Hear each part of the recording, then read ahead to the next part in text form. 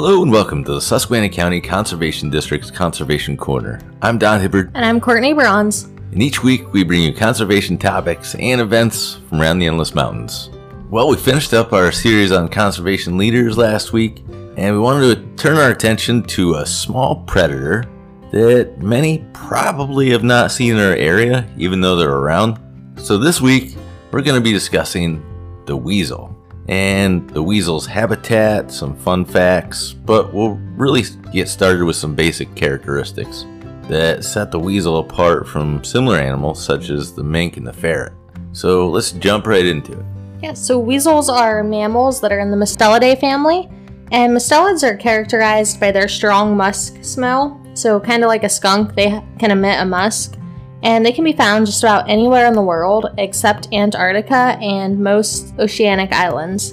They're in the same family as the fisher, mink, and otter, and they have long, slim bodies. If you picture a ferret, they kind of look like a ferret, which is also in the same family.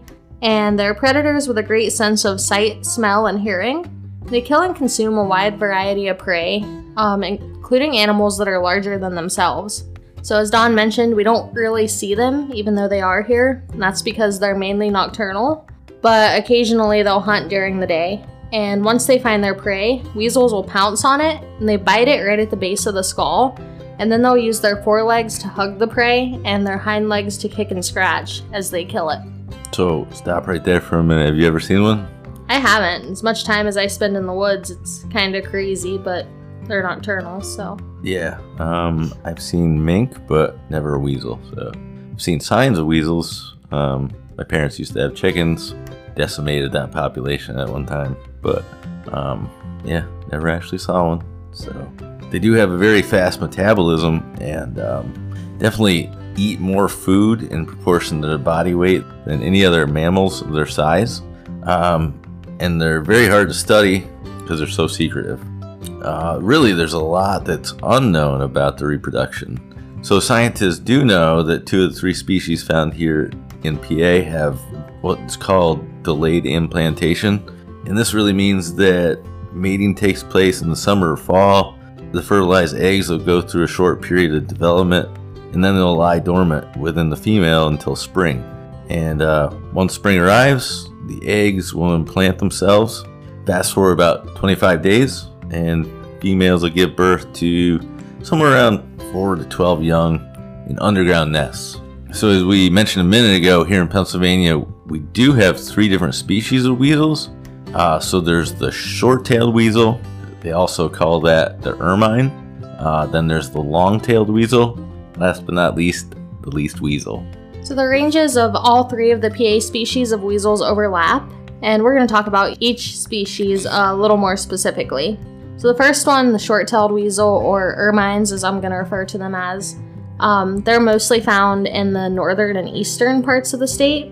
So adult ermines are 9 to 15 inches in length, and in the summer they're a dark brown on their back, and they have a white chin and throat, and then their underside is a whiter cream color, and they have a black tip on the end of their tail. But the cool part about ermines is, in the winter, they're actually completely white with just that black tip on their tail.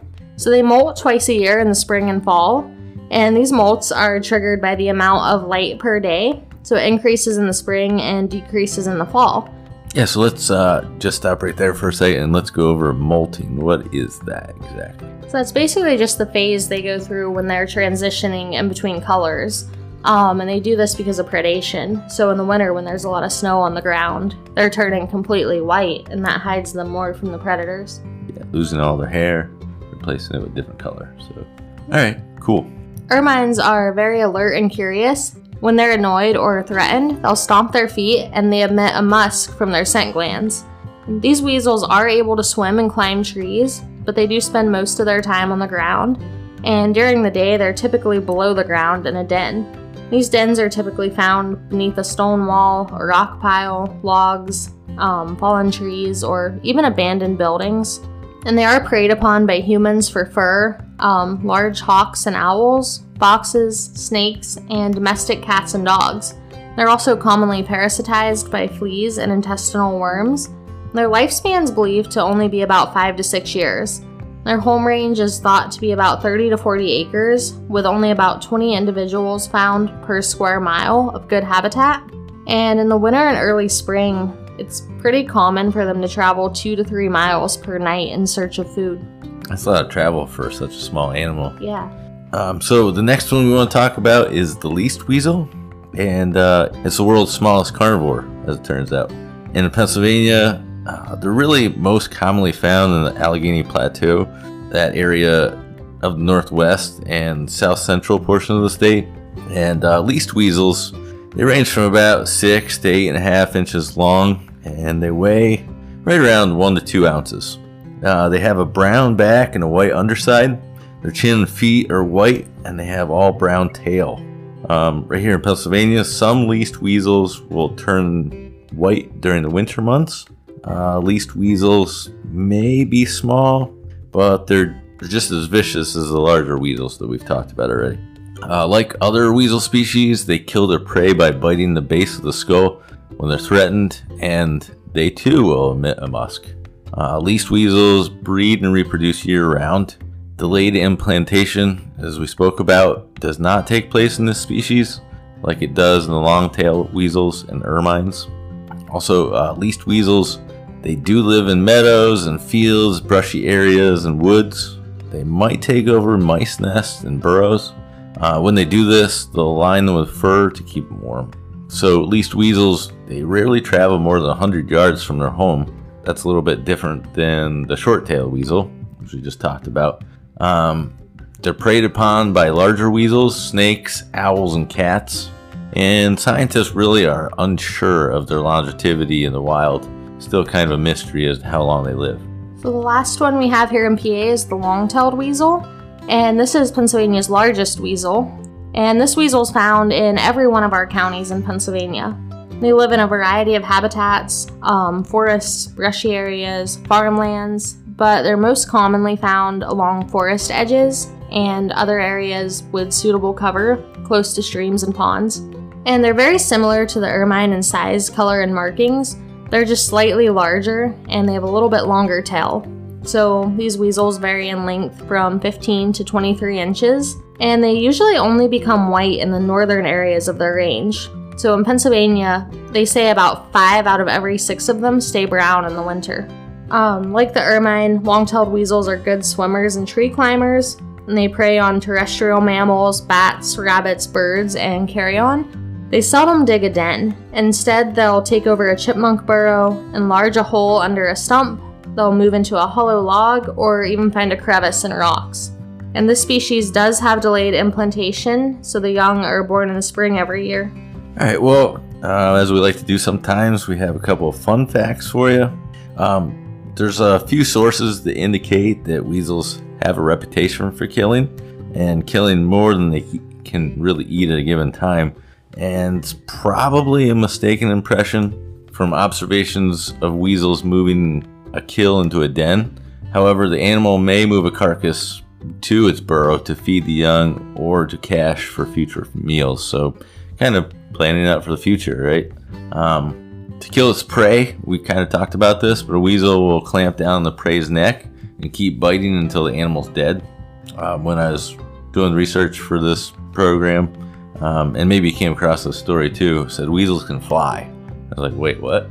And the story went that this observer had watched a bird of prey, maybe it was a hawk or eagle, whatever, had come down and swooped the weasel up. And within a couple of minutes, the observer was watching, and the bird kind of went into erratic flight pattern. And before long, the bird just landed on the ground with a crash. And what had happened was the weasel, even though it was being attacked, it attacked the bird of prey, ripped out its underside or whatever, and the bird was now being eaten by the weasel. So it's pretty crazy. They have a voracious appetite and really sharp teeth, and they're a crazy predator for such a small size. So here's another fun fact. They stay warm by lowering their metabolism, curling the balls inside the burrows. They also mentioned that before killing prey, weasels will bob back and forth and hop in a dance meant to intimidate other animals. scientists refer to this move as the weasel war dance. They have super fast metabolisms, and they need to kill and eat about half of their body weight every day. And we talked about this one as well. So like the cousin, the skunk, they do brew up tablespoons of a special musk and little pouches under his tail, and then they shoot him out on special occasions, not like birthdays or wedding anniversaries, but probably when they're getting ready to fight, they're scared, so don't stick around on one of those special occasions. Well, we hope you learned a little bit about weasels. Because they're so secretive and rarely seen, I feel like it's a species here in Pennsylvania that not many people know a whole lot about. Alright, so I think we have a couple events lined up to talk about. First one, fly tying. Yeah, so if you're interested in fly fishing, Orvis is having a virtual fly tying 101. So if you've ever wanted to learn to tie your own flies for fishing, they're having a virtual 5-class series hosted by fly fishing mentor Tom Rosenbauer. And each week's virtual class will feature a new pattern as well as provide you with the techniques you need to get started tying your own flies. So the live classes will take you through the entire fly tying process with easy to follow instructions. And when you sign up, you'll also receive a checklist with all the materials you need to tie each pattern. Every class will also be recorded and available online, so you can go back and replay it or review the segments.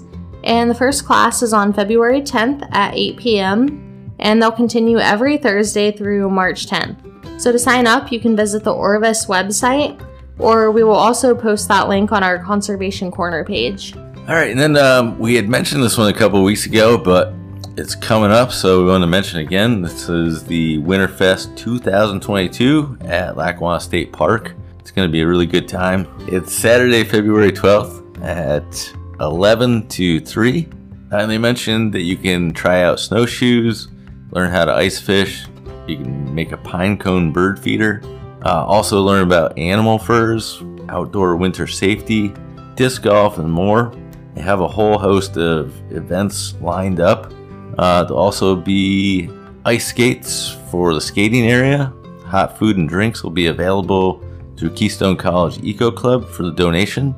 And as I mentioned, they do have events lined up, so they have times for those events, and you can go to the Facebook page and check that out. Well, I guess that does it for today's show.